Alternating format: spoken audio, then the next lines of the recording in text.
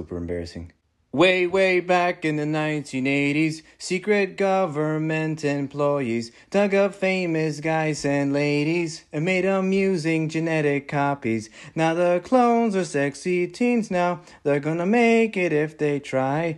Loving, learning, sharing, judging. Time to laugh and shiver and cry. It's time to watch Clone High. Clone High. Clone High. Hey everybody, welcome to AmateurCast, the show where we pretend to know what we're talking about. My name is Phil Lord, and I am joined with Chris Miller. Behold, the twilight of man. Amen. And how are you been, Chris? No, I'm Sebastian Limon, and I'm joined with Colby Leapies. How have you been, Colby? Everybody. We've been excited to talk about Clone High for so long. We've referenced it in so many past episodes. And now, Judgment Day is upon us. Yeah. Today's the day. Oh my god, my voice got cleared from singing that. I love it. I love it.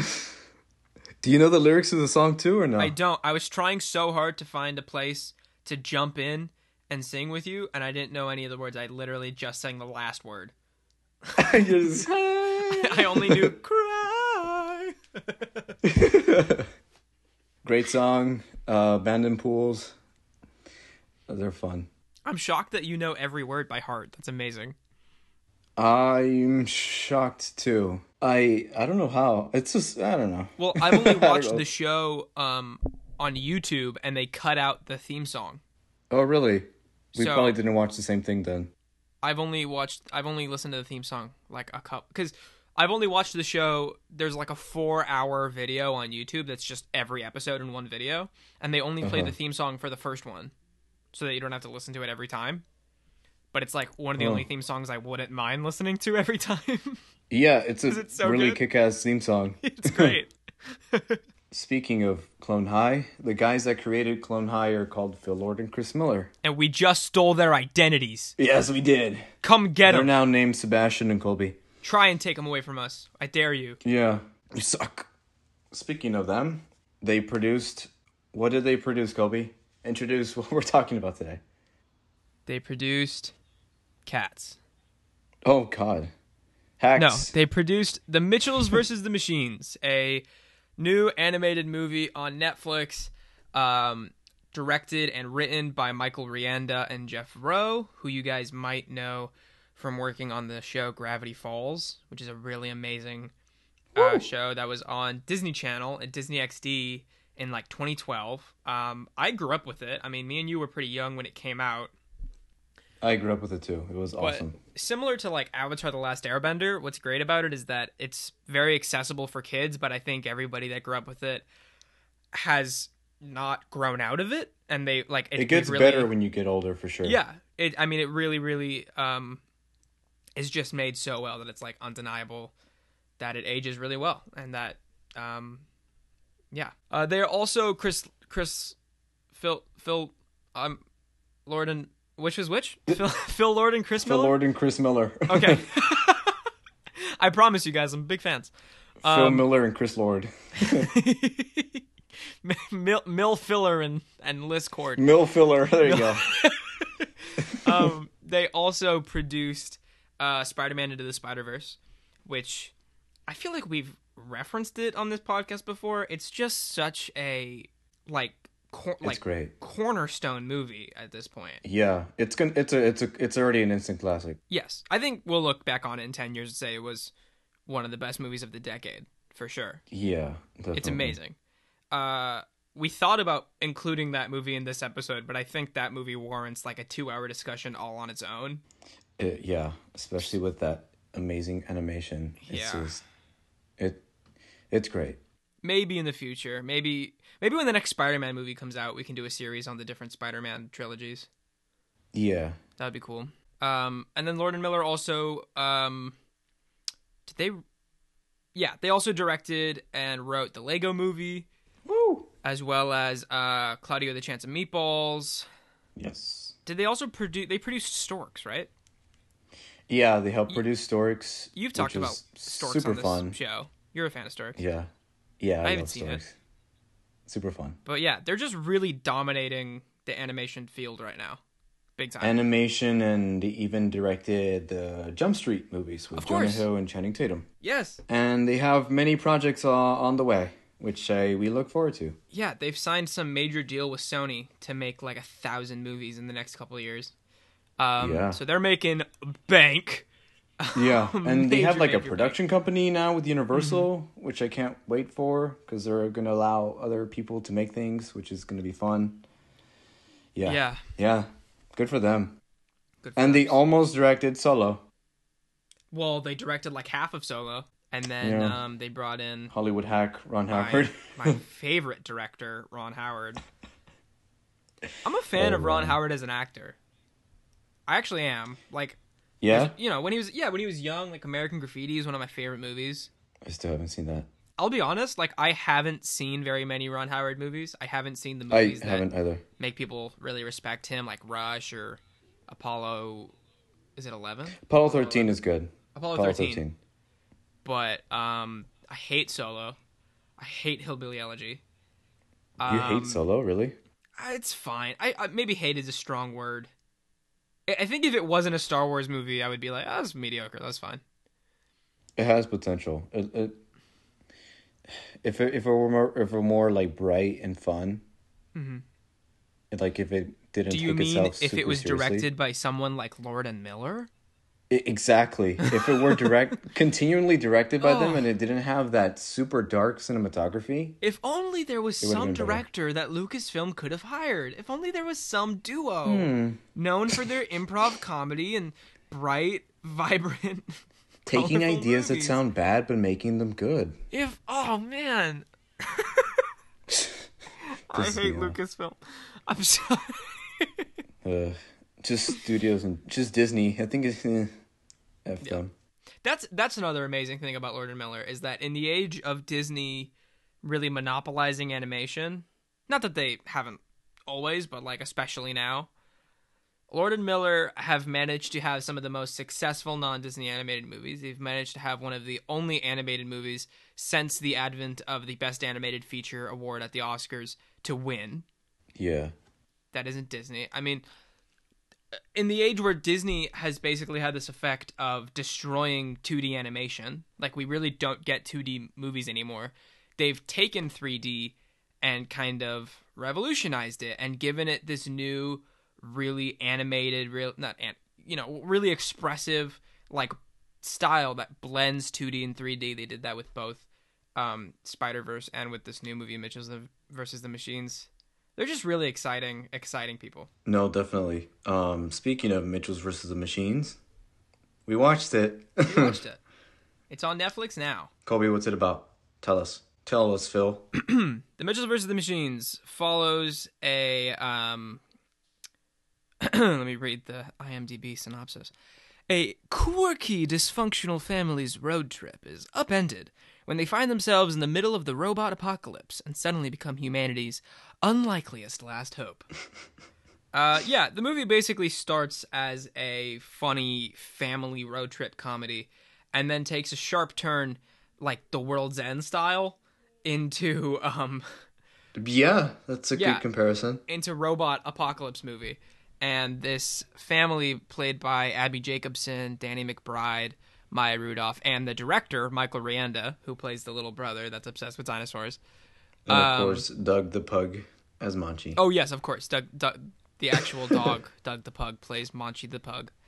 That was so disrespectful of me to leave out Doug. What's wrong with you? The backbone of this cast. This funny family of characters has to work through their personal issues, mainly between the father and daughter characters, in order to save the world from an evil robot uprising caused by a Silicon Valley tech mogul type character, played by Eric Andre, and his evil smartphone named Pal, played by Olivia Colman. So awesome. I love that.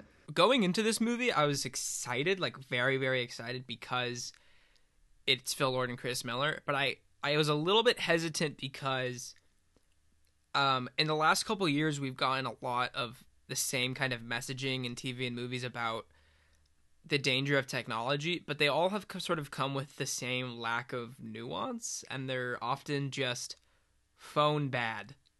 Nuance and subtlety. Yeah. Yeah.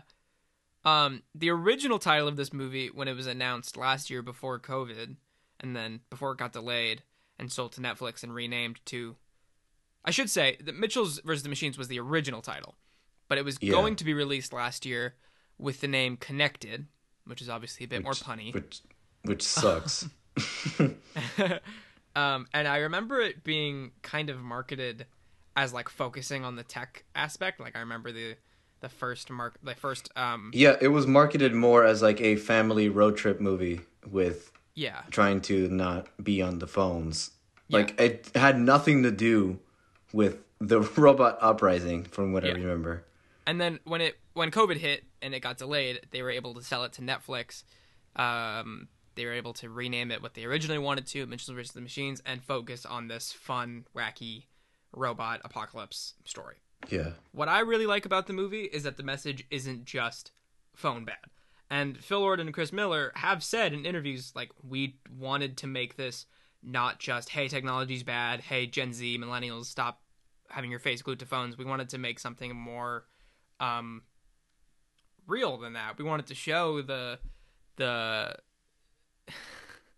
is going to sound funny for a PG-rated Netflix animated movie, but like we wanted to show the political dangers of Silicon Valley tech companies, of of smartphones, of like how much technology is growing and imposing on privacy and personal data, but also this is being made by people who animate on computers, who have used their phones and cameras to create a career for themselves in film, which is an art form that they love and are passionate about, Yeah.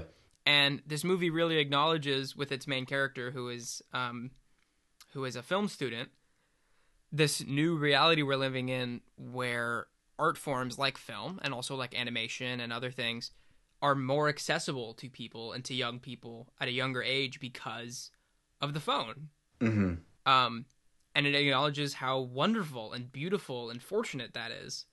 Yeah. And there's a line in the movie where the dad, who's the character of Rick, played by Danny McBride, is very much the caricature of the suburban dad who's like, put your phones down, we're going to spend family time together. Yeah, total conservative, old type dad. Yeah, the suburban dad. He like hates technology. Like that's his main character crux. There's a scene where he's talking to the tech mogul character, and he says, I don't believe in your company. I don't believe in what you're doing here. But if it helped my daughter create this short film that means so much to her, then I guess it isn't maybe all it's bad. not so bad. Yeah. Which is great. That was really wonderful.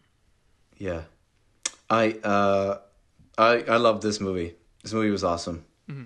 Super cool. Super fun. Super energetic. Creative. Mm-hmm. And damn it, it hit home. It hit home a lot with like the themes, and not just the themes, but like the relationships between Katie and her dad and her sibling and her mom, just the family aspect of it.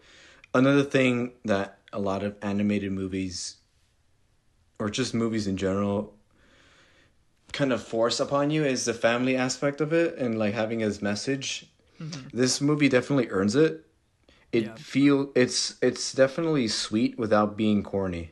It's not corny at all. I think it definitely earns the family message of like, what's most important is each other, or like to kind of put your differences aside and love your mom or your dad, and all these things that have been told countless times, but because this is so unique and so fun and is done in a different way, and honestly in a pretty honest way too. Mm-hmm.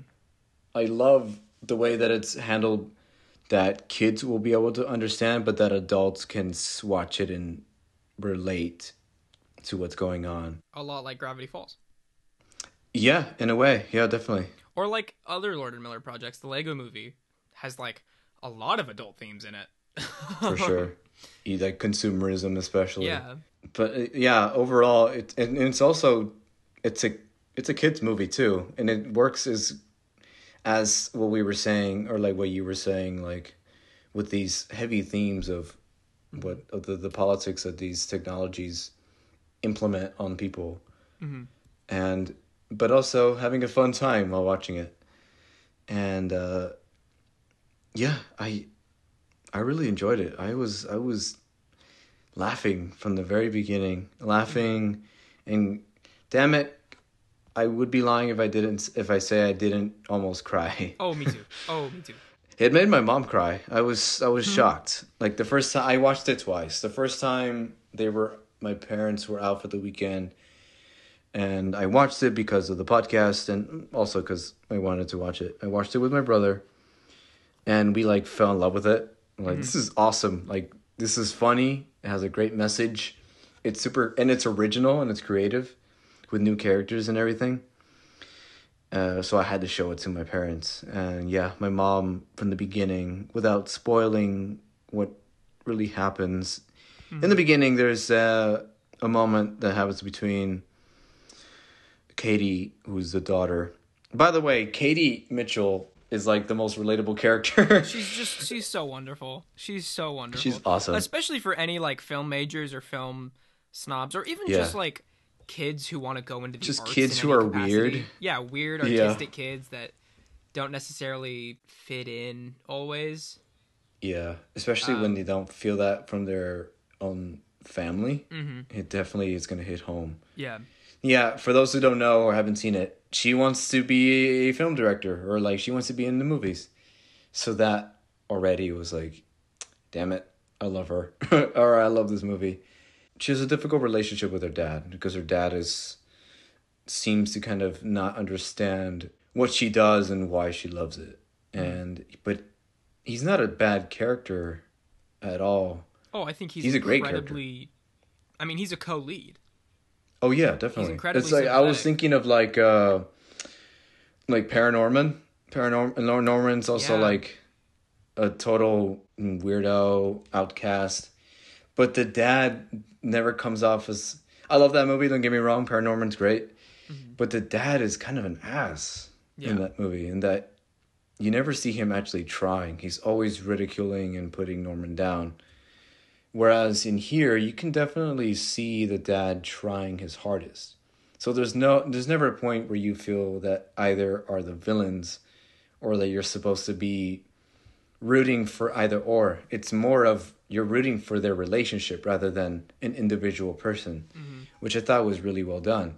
No, yeah, early on something happens where the dad, Rick, is watching some home movies. And yeah, damn it, made my mom cry. Yeah.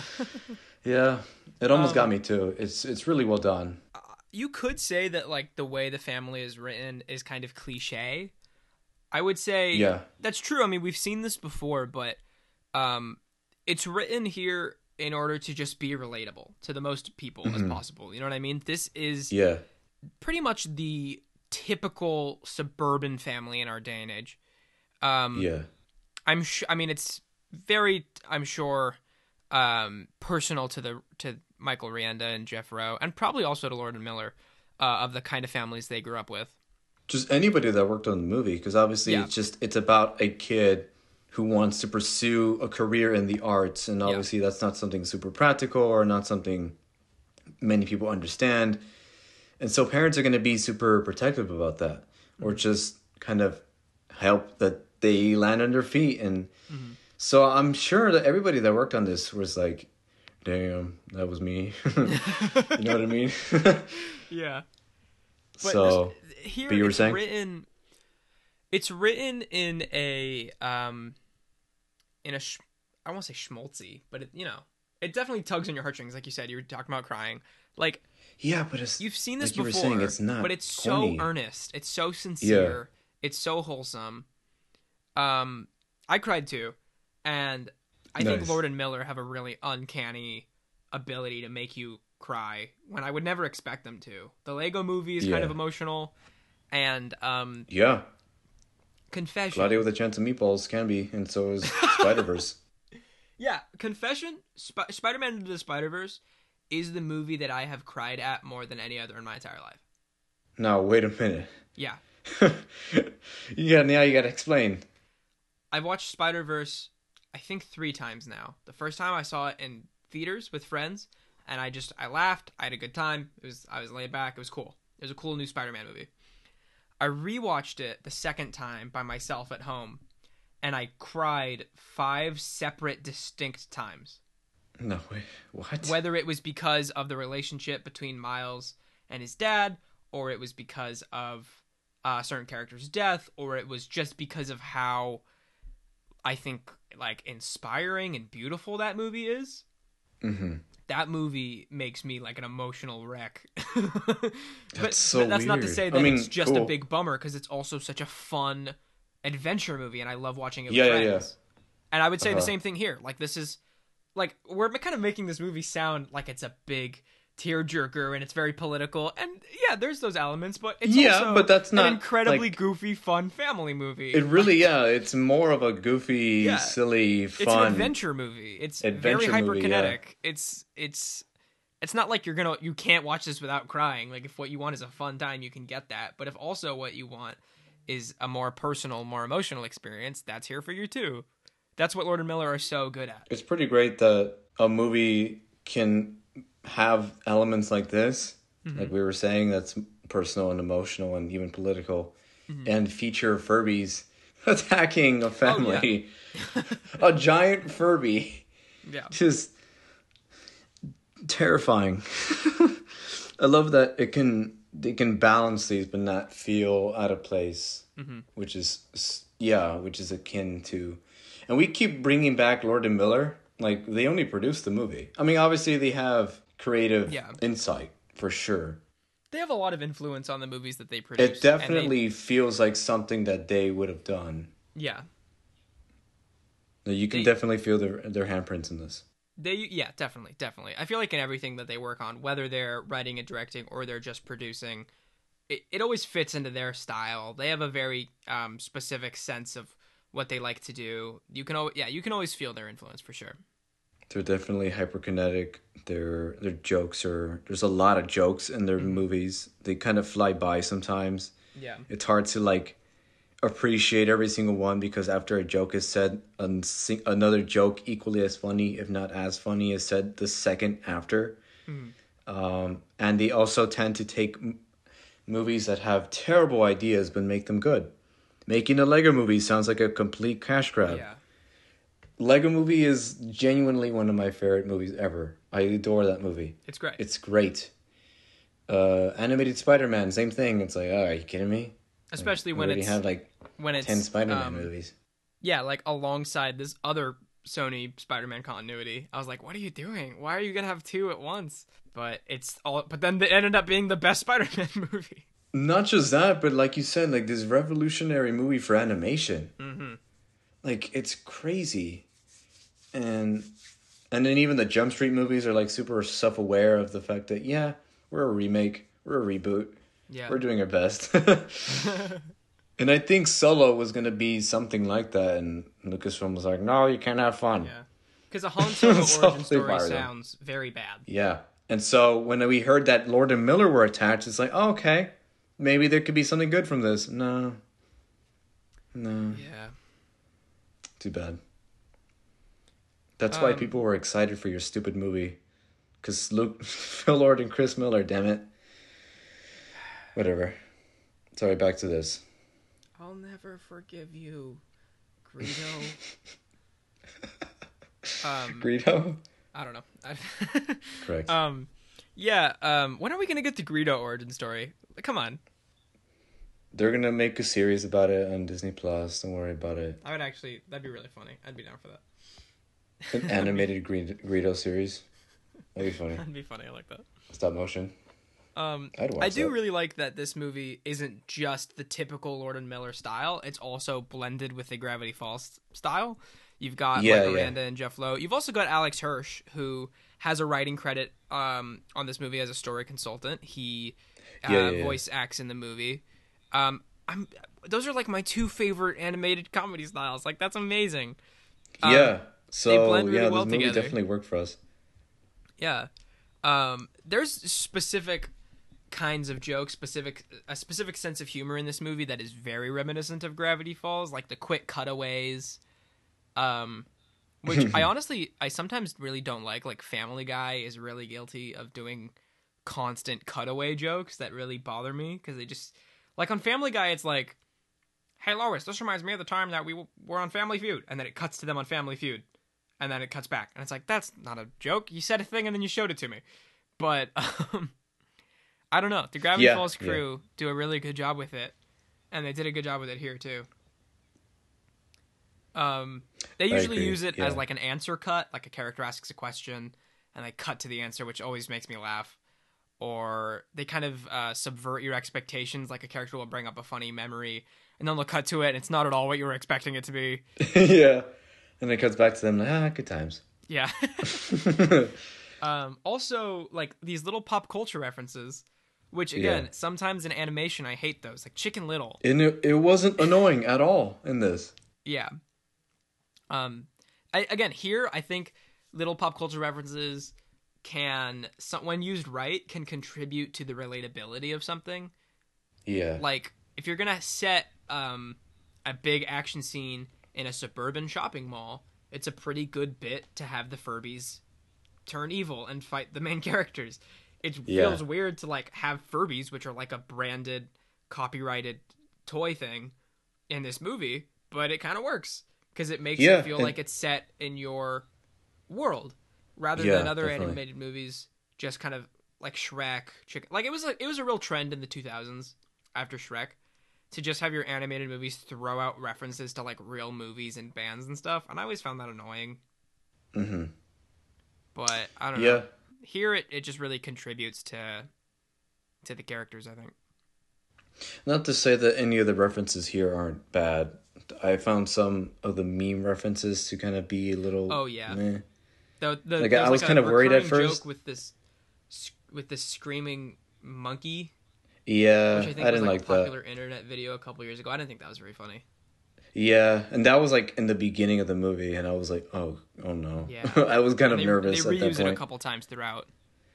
Yeah, I would say any times that they like quote memes or anything, it's like that's not that funny. Anytime you're writing a movie that's going to reference the internet, it's really hard because the internet and the fads and the memes move so fast, and Yeah, movies exactly. inherently by nature take a long time to make, that usually the writing process is completed like at least a full year before the movie is released. Exactly. You know, so if you're writing a movie and you're trying to reference an internet meme, that meme's going to be dead by the time your movie comes out. There's no getting around it. So just don't do it. I always think of that stupid "What are those?" joke in Black Panther. Oh, Remember that was painful. That's That joke had been over for a long time too. Yeah. Oh, So forgot about that. I don't remember the movie that much, but I remember groaning hard at Yeah. that. The thing is, I've with only this seen that movie once. I don't pity the writers because it's a movie where the internet is central to the plot. The characters' Yeah, use yeah. of the internet is central to their development. And so it makes sense to want to reference real life internet stuff. I mean, maybe it could have worked just as well if they like made up fake memes for the world of the movie, I guess.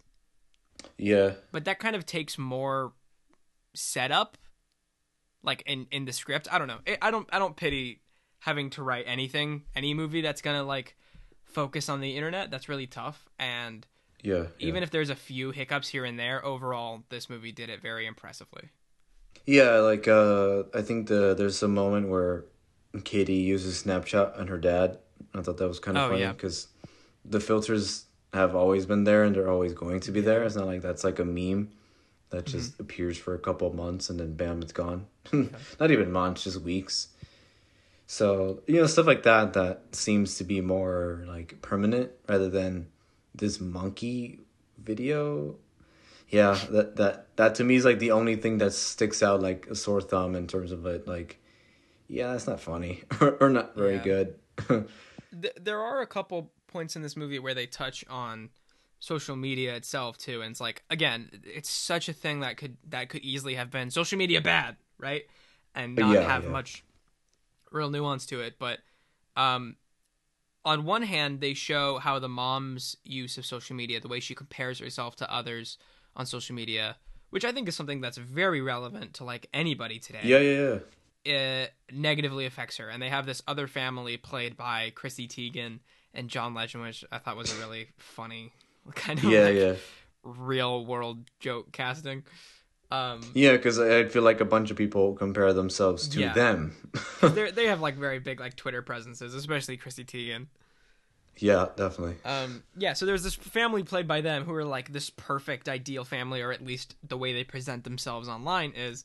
And Maya Rudolph's character in this movie just like always has a lot of like self-doubt and self-consciousness because she compares herself to them so much. But on the other hand, you've got your main character Katie, who is able to make all of these wonderful online friends at the school that she's going to go to, which is something I can really relate to in the last year with COVID.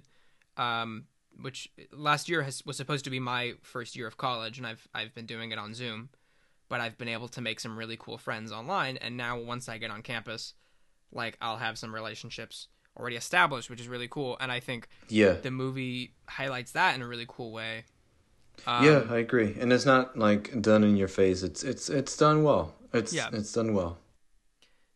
Does the little brother calling random phone numbers and asking them to talk about dinosaurs with him count as social media? No. I don't know. Aaron, by the way, is awesome. I love him. He's He was wonderful. so funny. One of my best friends growing up was, and still is to this day, one of my best friends. If you're listening to this, man, I love you. He is just obsessed with dinosaurs since we were little kids. And he's like super knowledgeable about dinosaurs. He always has been more knowledgeable than anyone else his age. So watching this movie, like the Aaron character was reminding me of him so much. And I was texting him like, "You've got to watch the Mitchells versus the Machines." It's a character that's just like fifth grade you. Bro, this is you. Oh man! Yeah, And then the part super where fun. they go to the dinosaur museum and it's like a crappy Love roadshow it. attraction, Yeah. and the I love brother it. is like correcting the anatomy of all of these dinosaur Yeah. models. I love that. right. Where's the manager? This isn't right. And he looks at the, like, what is it? The Brachiosaurus. It looks like a Homer Simpson dinosaur. Super funny. That was He great. meets the girl, who's Yeah. also a dinosaur fan. Hey, he's so excited to see her. Oh my god, I love.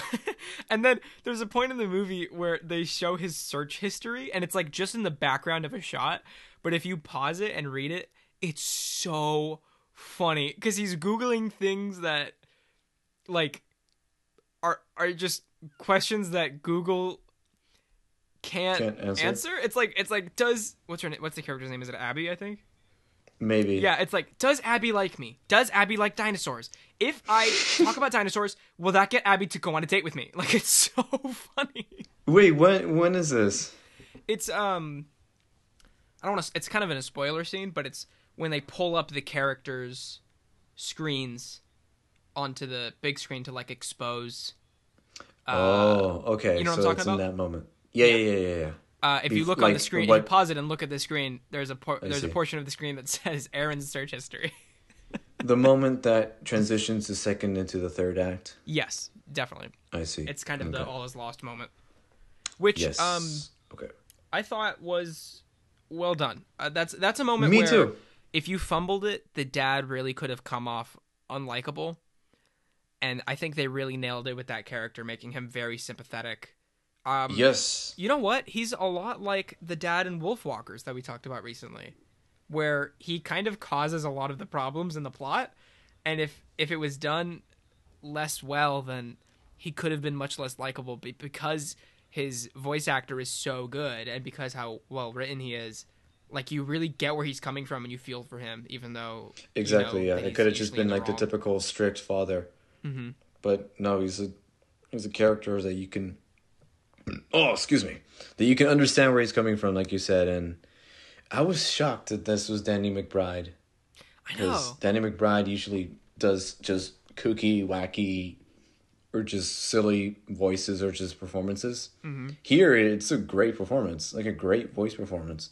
I think it's probably the best Danny McBride performance I've seen, which is weird to say for an Probably. animated movie, Yeah. but I can't think of a better one. Not from the top of my head. I mean, Tropic No, Thunder's funny, but I'm not gonna say it's a better performance than this one. I still haven't seen that.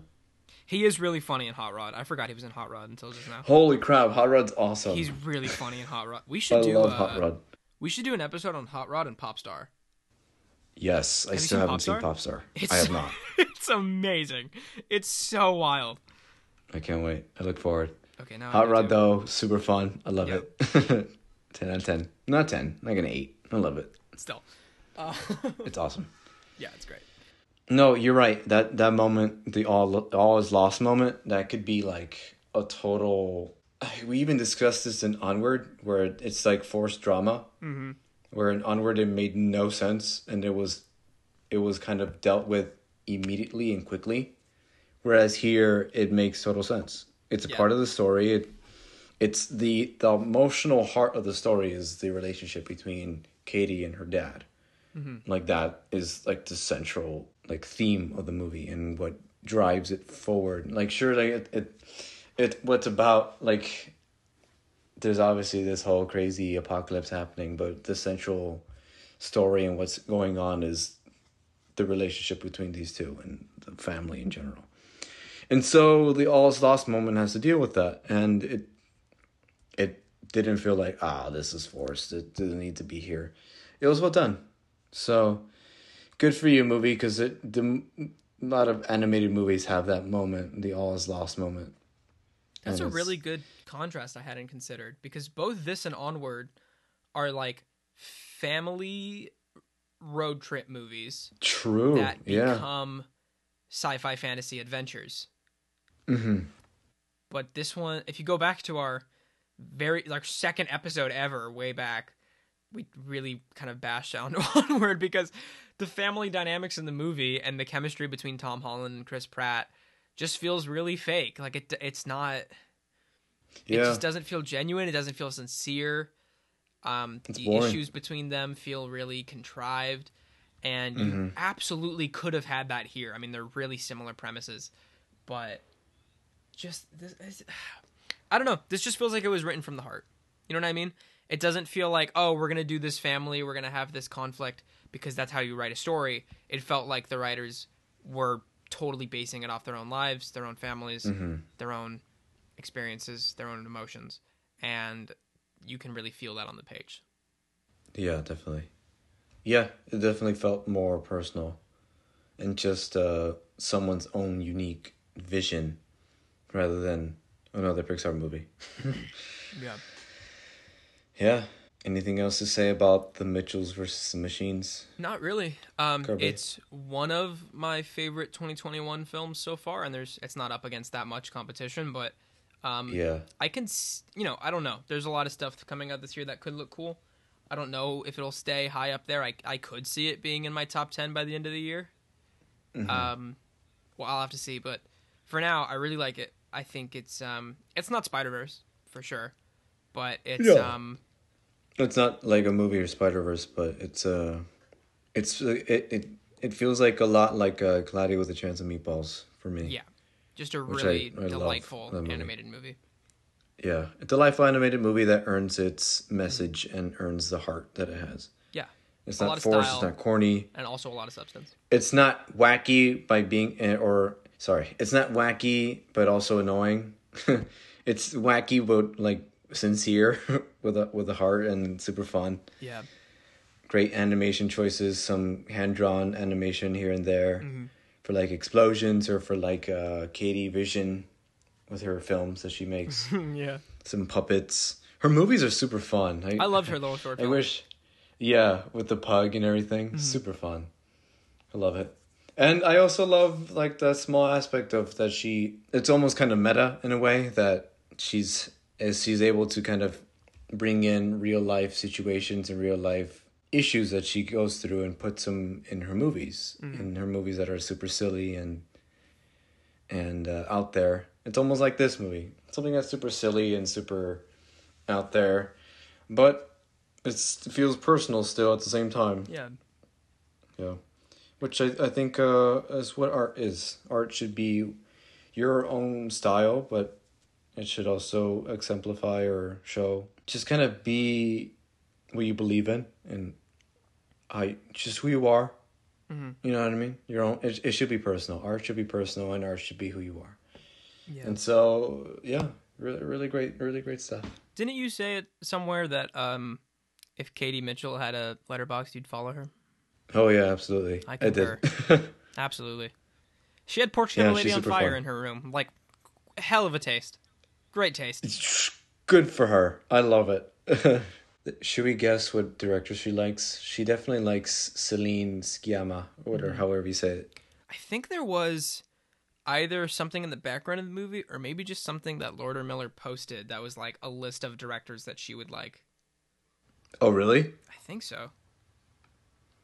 I definitely see her as an Edgar Wright fan. Oh, yeah, big time. I see her liking Martin Scorsese. A24. Definitely an A24 head. Definitely A24 girl for sure. I can see her loving Lady Bird. Oh, yeah. She's Queen Greta all the way. Yeah, that just seems like the stereotypical. Oh, she has what she likes. shining socks in the movie. So she definitely likes Kubrick. Cool. So she likes Kubrick. She has a Wes Anderson pin. Oh God, Wes Anderson's like a obvious choice. When I say Here Wes it is. Here it Anderson. is. In her video application to film school, we get a glimpse of her Mount Rushmore of directors. The 4 people that she looks up to the most are Greta Gerwig, Celine Sciamma, Lynn Ramsey, and Hal Ashby. All female directors, right? I think so. You guessed 2 of those. Yeah, Lynn Ramsey. I knew it. No, Hal Ashby's a dude. Oh, who's that? He made Harold and Maude. Oh my God, Harold and Being There Maude. and Shampoo. Oh my God. I am a failed film student now. Oh no. Oh dear. She's got a good list. Yeah, she's got quality taste. And that's awesome because she likes these movies that like these filmmakers that makes movies that are super slow and dramatic, and she makes these silly Yeah. puppet movies, which I think is great. She has mixed taste, which I think is awesome. You want to rate it? I give it an 8 out of 10. It's too. super great, really fun. Has some moments that are like, obviously, like some jokes, meme jokes that are not very funny, super dated. Kind of fast paced. Sometimes it can get exhausting, but overall, it's really great. It's my favorite of the year so far. But like I said, there's not that much so far that I've seen. But yeah, really awesome. What about you? 8 out of 10, right? Yeah, 8 out of 10 for me as well. Awesome. Okay. Moving on, we're going to go all the way back to the 1980s. All the way back to... No, actually all the way back to 2001, I think, when Yes. Phil Lord and Chris Miller created their first project, their first major entertainment industry project, actually 2002. It was an MTV animated show, kind of like a edgy teen show, called Clone High. It lasted for 13 total episodes before it was canceled for some really dumb reasons. For a hilarious reason. Yeah. Do you know why? Oh, we'll get into it. We'll get into it. They Yeah. co-created the show with Bill Lawrence, Judah Miller, Murray Miller, and Erica Rivanoja. And they also co-directed the show with Ted Collier. Do you want to give us the plot synopsis? I mean, you kind of did in the theme song, but... Yeah, so the theme song kind of is a plot synopsis, but basically it seems like a group of shadowy figures, these secret government agents and employees, dug up famous guys and ladies, Abe Lincoln, Joan of Arc, JFK, and made amusing genetic copies. They made these copies of them like clones, like almost like Jurassic Park.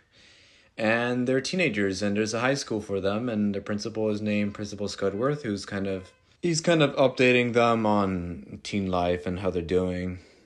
And we basically follow Abe Lincoln, Joan of Arc, and Gandhi. Abe Lincoln is this tall, dorky, how would you describe him, really? Yeah, he's kind of the lanky, dorky, awkward guy. Yeah, exactly. He's best friends with Gandhi, who's his party animal. And Joan of Arc, who's a punk emo girl in love with Abe. Love it. And yeah, great. You've got JFK as the womanizing jock. As the womanizing F-boy. So funny. You've got Cleopatra as the cheerleader popular girl. She's the whore of the school, basically. I love the way that this show plays with like historical stereotypes. It's in a so very funny. clever way. It's really funny.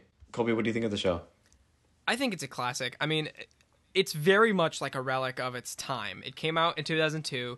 It came out right after like Freaks and Geeks, which I think is one of my all-time favorite shows, but it's one of the shows that this one parodies a lot. In fact, the actor who plays the main character's dad in Freaks and Geeks plays Abe's dad in this show, and I'm pretty convinced... Oh.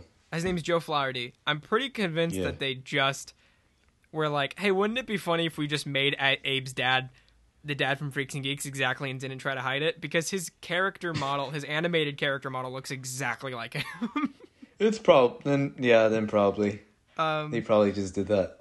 That's funny. And even though I love Freaks and Geeks, I also love this show that totally bashes it and parodies it, along with other early 2000s kind of quote-unquote the tropes melodramatic. Of like high school... Yeah, like punk rock teen shows.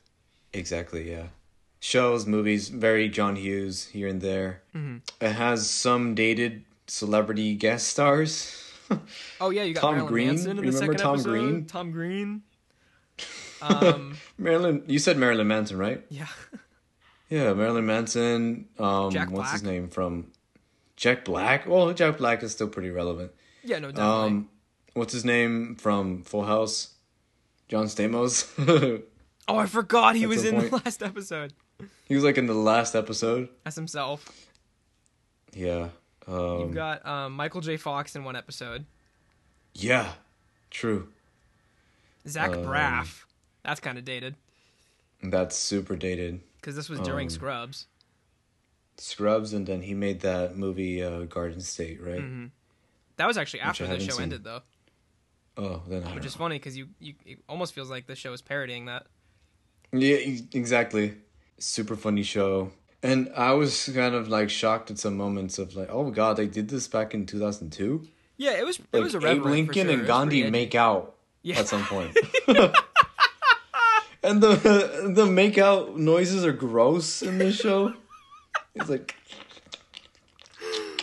it's so gross. That's during an episode where Gandhi he discovers he has ADHD, but basically every single person in the school mixes up ADHD with AIDS. With AIDS, and the episode becomes this satirical parody of the paranoia around the AIDS crisis, and everybody avoids him and like avoids toilet seats. Oh my god, the show is wild. It's awesome. There's an episode where everybody gets high on drugs, except the drugs are like dried raisins. They like smoke raisins. Yeah. Super awesome. God, I love this show so much. It's just clever. It's just the early taste of what Phil Lord and Chris Miller would bring. Mm-hmm. And it's crazy that even a show that barely had a season, done many years ago, is still talked about and watched today. Yeah. I think because it's like a little bit ahead of its time. And some of the edginess and some of the, like, the wacky humor, like, that's been more embraced recently, like with Gravity Falls or shows on Cartoon Network, like Adventure Time or Steven Universe. Regular Show is probably my favorite. I love that show. Or Total Drama, which came after this, or and Total had Drama. a lot of the same workers, and so if you look at the two shows, you'll see that they have a very similar art style. Yeah, the art style especially. I love how it plays with like historical tragedy. The show would feel like it was in very poor taste if it wasn't making fun of stuff that happened hundreds of years ago. But in the first episode, like, Gandhi makes, like, little finger guns at JFK, and he flinches. That's true. There's an Hi, episode my name is where JFK. a clone of Jesus Christ is using a nail gun in the wood shop at school, and he nails his wrists. And like Jesus just has like this Mexican accent. Hey Holmes. Which I think is super funny. Oh my god. You've got Marie Curie, and she's like she's like deformed from the radiation. Oh my god, yeah. Yeah, the show was pretty edgy for 2003. Listen, I can differentiate when a person is a person and a cartoon is a cartoon. Yeah. But Joan of Arc is cute. I'm sorry.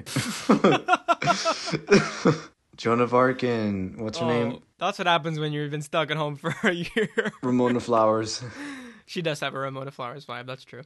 Super cute. That does kind of get into why the show got canceled, though, which I think is so stupid, but It's super funny, though. Because of the portrayal of Gandhi, there was protests in India that he was being portrayed in like a way that was making fun of him.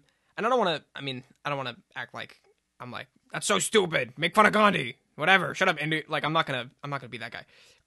The reason I say it's dumb is because in the show, if you watch the show, the joke is not at the expense of Gandhi. It's actually kind of like raising up the real Gandhi by saying the real Gandhi was so good that the joke comes from the contrast. There's no way this new one is going to live up to him. Yeah. There's a line in the first episode where the Gandhi character says, the reason I became this party animal is because I cracked under the pressure of living up to the real Gandhi, who was so great. Yeah. And it's like, I don't know, man. The show is a satire. It's a political, historical satire. If you're making a joke out of the contrast of like the funny juxtaposition of Gandhi with raunchy parties, that's kind of showing how much Gandhi is respected, in the sense that the joke comes from not only were there protests, there was a freaking hunger strike in Yeah. India because of the show. So they had to cancel the show. Animated show on MTV. I can't believe it. It's ridiculous. They are bringing the show back in the next year or two, but yeah, I'm worried it won't be as good without Gandhi. We'll see. Is it not going to have Gandhi? I don't think it can. Why not? Because that's the reason it got canceled. I mean, who knows? What if they're like, F India? I think they've confirmed that Gandhi won't be in the show.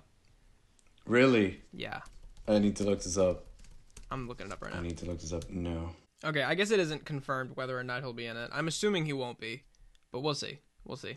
Yeah, it says, there's currently no information of how or if the character of Gandhi will be reimagined. Anyway. That's funny. But it says Phil Lord and Chris Miller are still attached, so yeah, super fun. Do you have a favorite episode?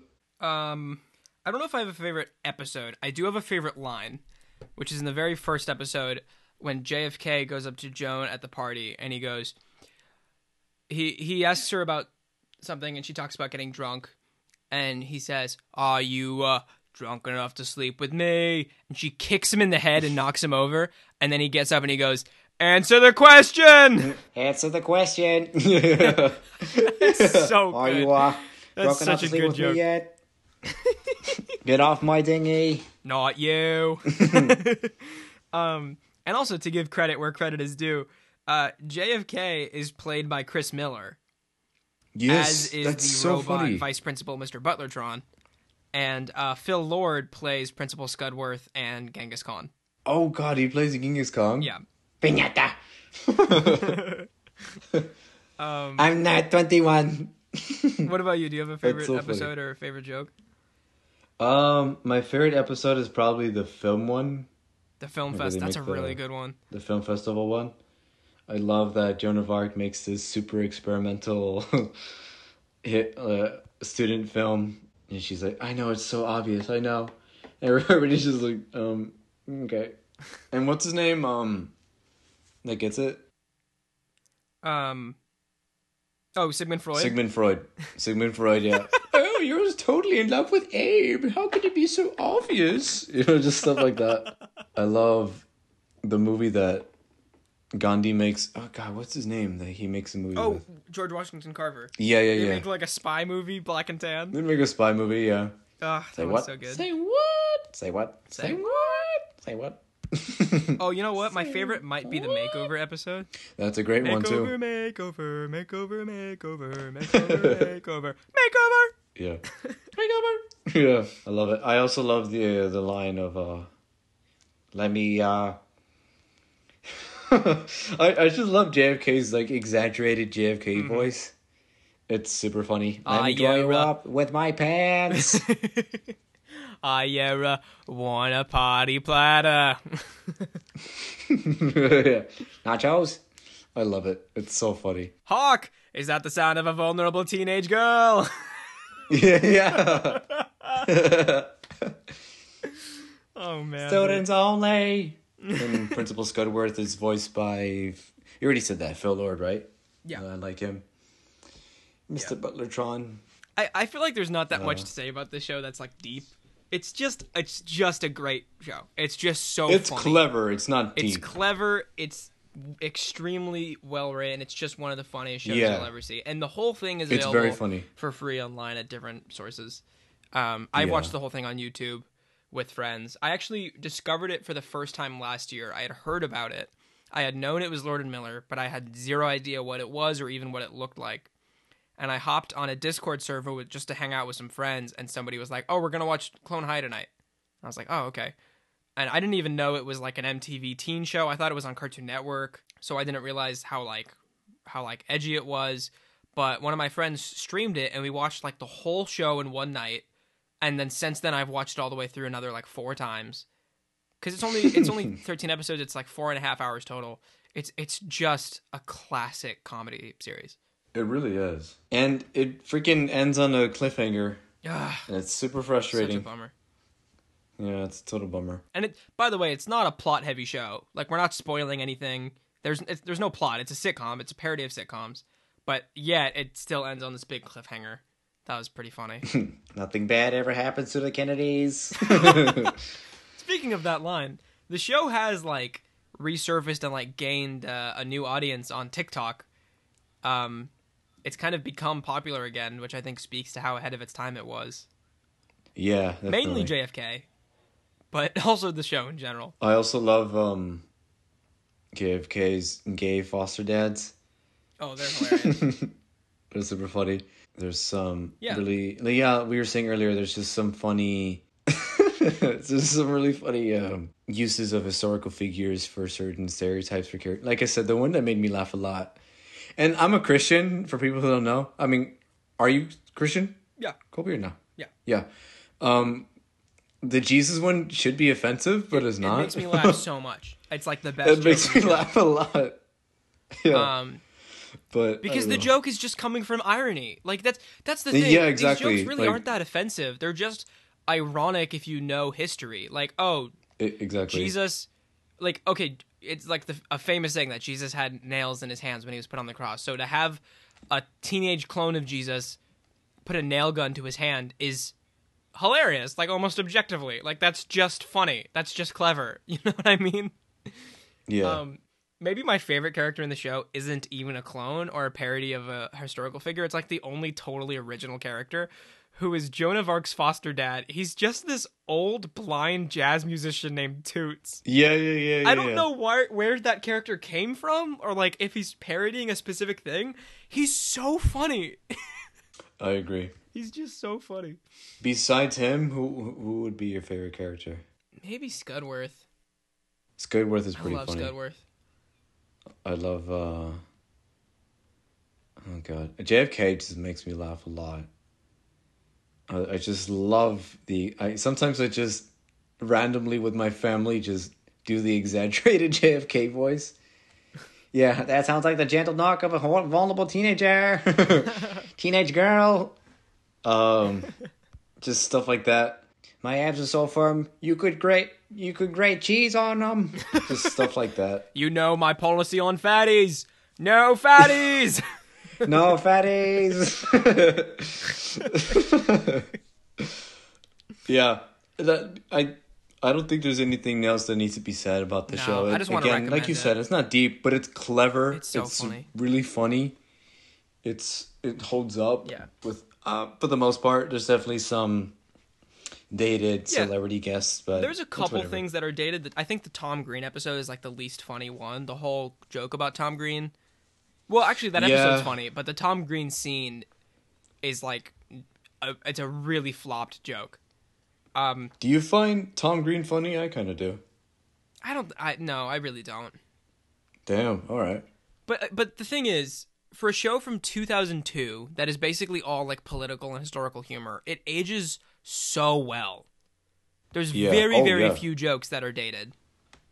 Yeah. So the positives outweigh the flaws here for Yeah. sure in this show. And when you're looking at it as a predecessor to Lord and Miller's extremely successful career, when you're looking at it in the context of their history, it is really really interesting and really fascinating. I think we're good.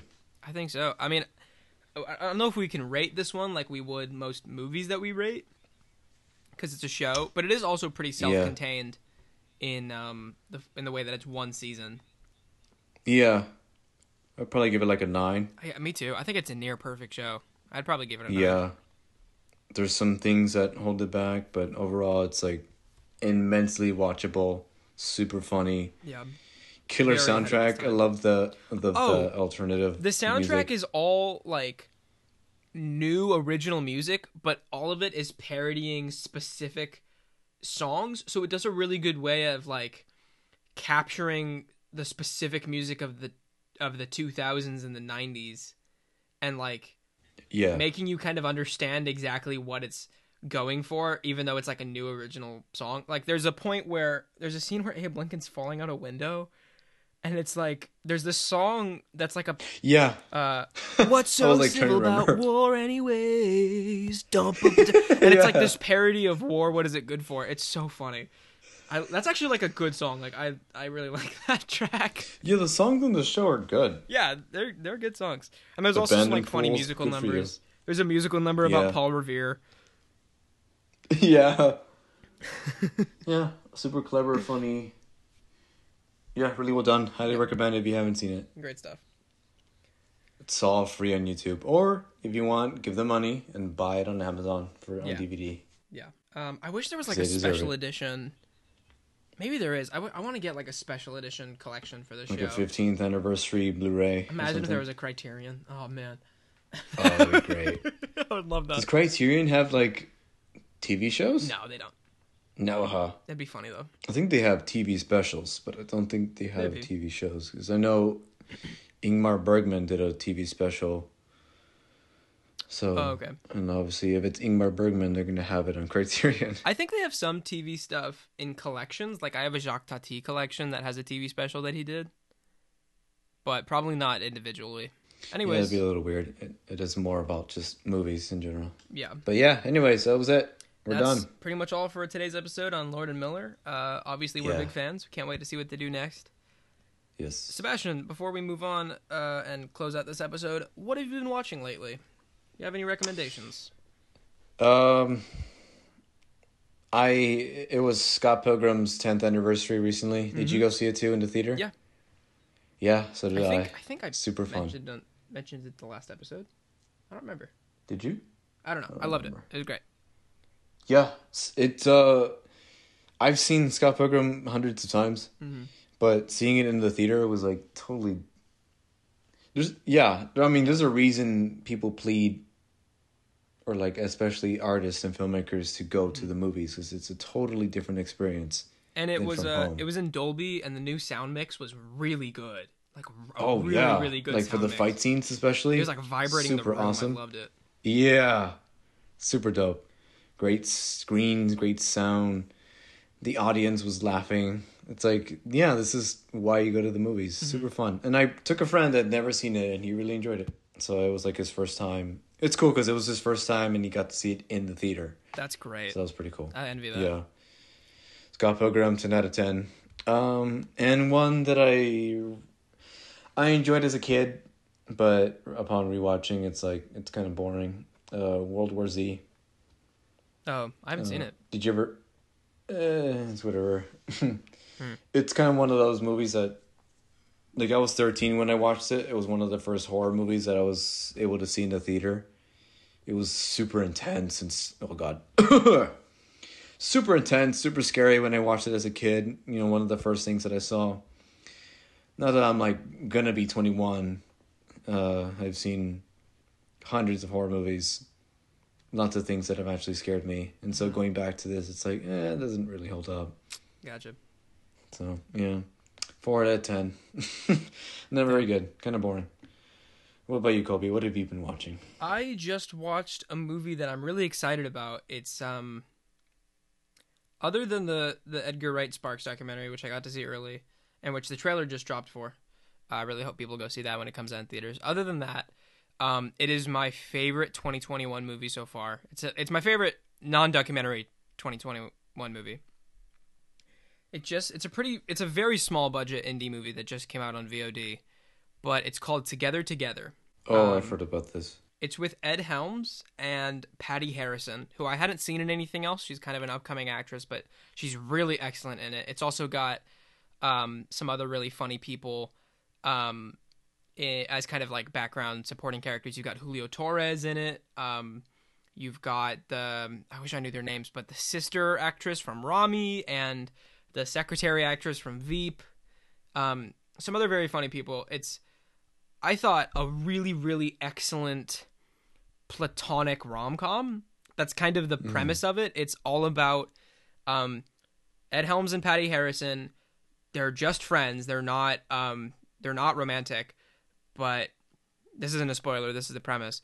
But she is carrying his baby as a surrogate. Oh.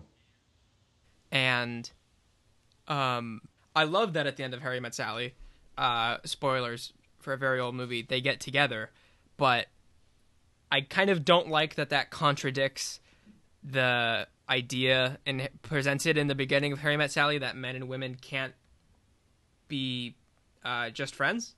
Mm-hmm. Like, I believe that they can, and I've always wanted a movie that shows that, but it has that same style of Harry Met Sally, and I feel like I finally got it. Nice. I really like Together. I really hope that more people do see it and that it doesn't get forgotten in 2021, because it's very small. And it's not going to be for everybody. It's a very like intimate, pretty mellow comedy, and that is definitely my style. Yeah. But it's not everybody's, and I get that.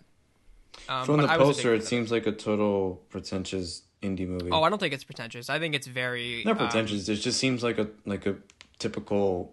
stereotypical indie movie about like learning life and falling in love. There's two people leaning on the wall. But that's what I love about it. Looking at is the it poster. does kind of subvert your expectations because it's platonic and because it's just very like intimate and raw and that's nice. Wholesome. I'm a big fan of it. I really, really liked it. Together. And I think it's just got a really, really cleverly written screenplay that I really appreciated. Nice. I will check it out. Alrighty. Alright then. Alright, we next week we're going done to be with this talking episode. Next week we are speaking about 2 horror pictures that we both like. Next week we are finally going to be getting to talk about A Quiet Place Part 2. This is the movie that was supposed to come out the weekend that COVID happened, and it's been delayed a full year, and now it's finally coming out. Yes. Unless COVID 2 happens. We'll see. Just don't say that. So we're going to be reviewing the original A Quiet Place Part 1, which I won't spoil how I feel about it. He hates it. And then we're going to be talking about Quiet Place Part 2. I'm super excited. I've been waiting on this movie for a long time. Yeah. Nice. Thank you guys for listening to our goofy little episode today. We did well, Miller Phil. Mill Filler out. I'm real proud of you guys. Thanks for being guests on our podcast and not saying a word. I really appreciate you guys just like hanging out with us. Yeah.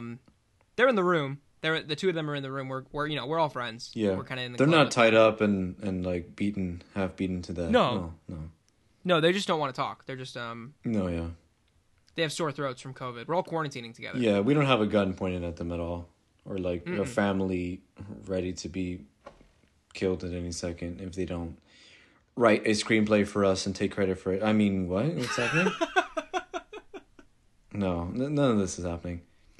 We're giving ourselves away. We need to stop. Yeah, we're gonna get this demonetized. Did not mean any I was of gonna that say at demonetized, all. but we don't make money off these anyways. We're just Thank you all for listening. Is there a nice sign off from Mitchell's versus the Machines? Or Next week on a very special amateur cast.